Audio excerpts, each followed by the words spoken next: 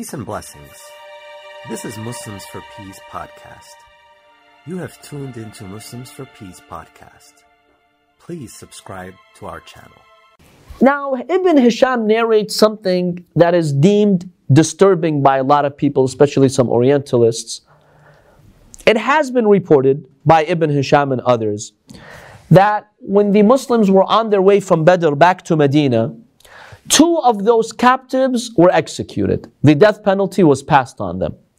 And they are basically Uqba ibn Abi Mu'ayt, and the other one is An-Nadhr ibn al-Harith. These 2, supposedly, as Ibn Hisham states, they were executed.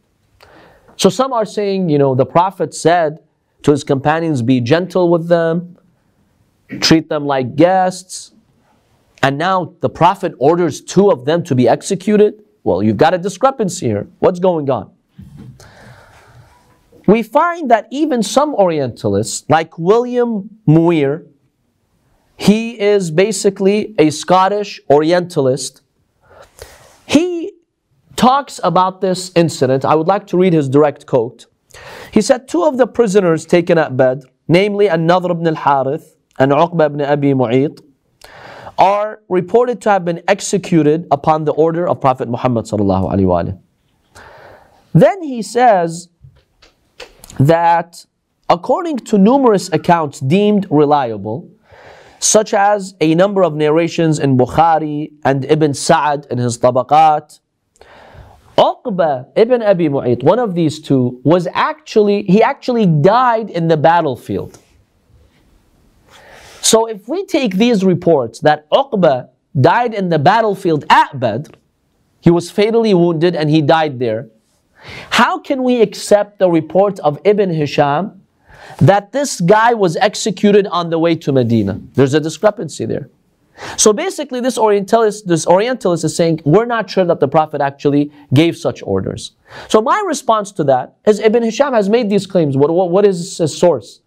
This may be not a reliable source. We don't know for sure that the Prophet ﷺ executed, this man and the other one. These are claims. Assuming that the Prophet did have them executed, scholars have justified it in the following manner. That all the other prisoners of war, they were eventually freed. These 2 were executed because they showed intent that they still wanted to mobilize and pursue killing Muslims. So for the welfare and the well-being of all Muslims and the Medina community, the death penalty was, passed on to them. But there's nothing inhumane about that. But remember, we'll go back to the first point. We don't have any evidence that the Prophet actually did that. There are conflicting reports. Ibn Hisham says, Uqba got executed on the way to Medina, whereas Bukhari and other sources are saying what? He died in the battlefield. So when you have such a discrepancy, we cannot say for sure that the Prophet ordered him to be killed. And by the way, anytime you see in the Prophet's biography that he ordered for someone to be killed, you have to investigate and see what the context was. Was that really the case? Let me give you another example. When Zainab was being taken from Mecca to Medina, one of the Meccans by the name of Hubbar, he heard that Zainab is now being transported to Medina. Zainab was pregnant at the time. So he started chasing her and he terrorized her to the point where she miscarried. She had a fetus that was more than 5 months old, a fully formed fetus. In Islamic law, that's just like a normal human being. He caused the death of that fetus. The Prophet heard, the Prophet ﷺ said, he deserves to be executed. Now some Orientalists will tell you, oh see, somebody scared his daughter and she miscarried, the Prophet orders that man to be executed. The Prophet did say the person has, it deserves to be executed. But then Hubbar managed to come to the Prophet. He stood before the Prophet, he told him, forgive me. I apologize and I become Muslim. The Prophet freed him. Even though the man had blood on his hands, but the Prophet freed him.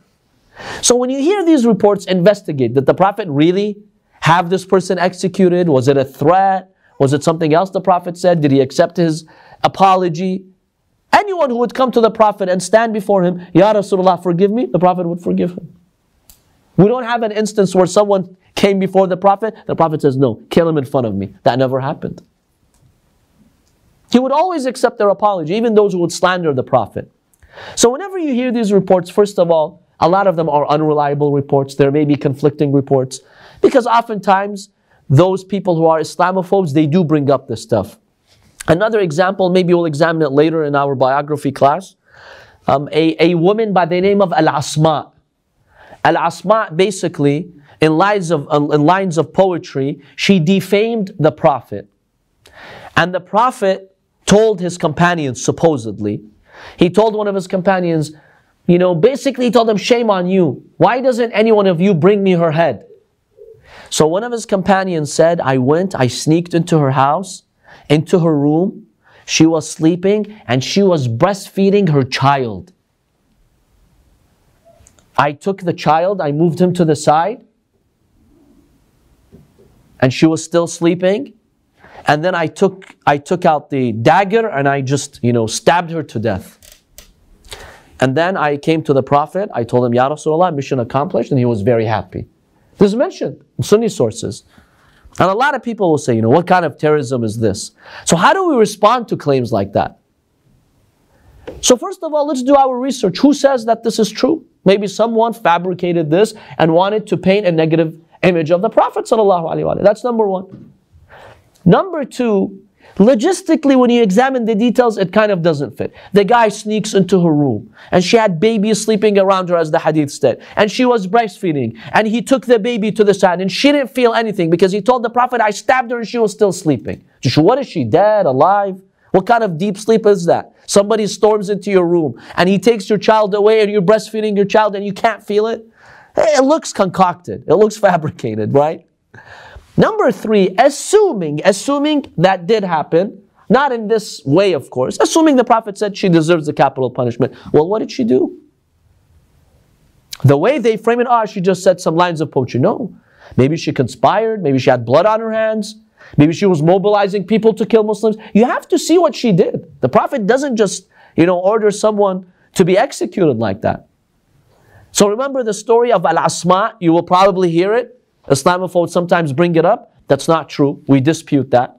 Even the logistics of the story tell us that there's something wrong with the story. It just doesn't add up the way that it happens.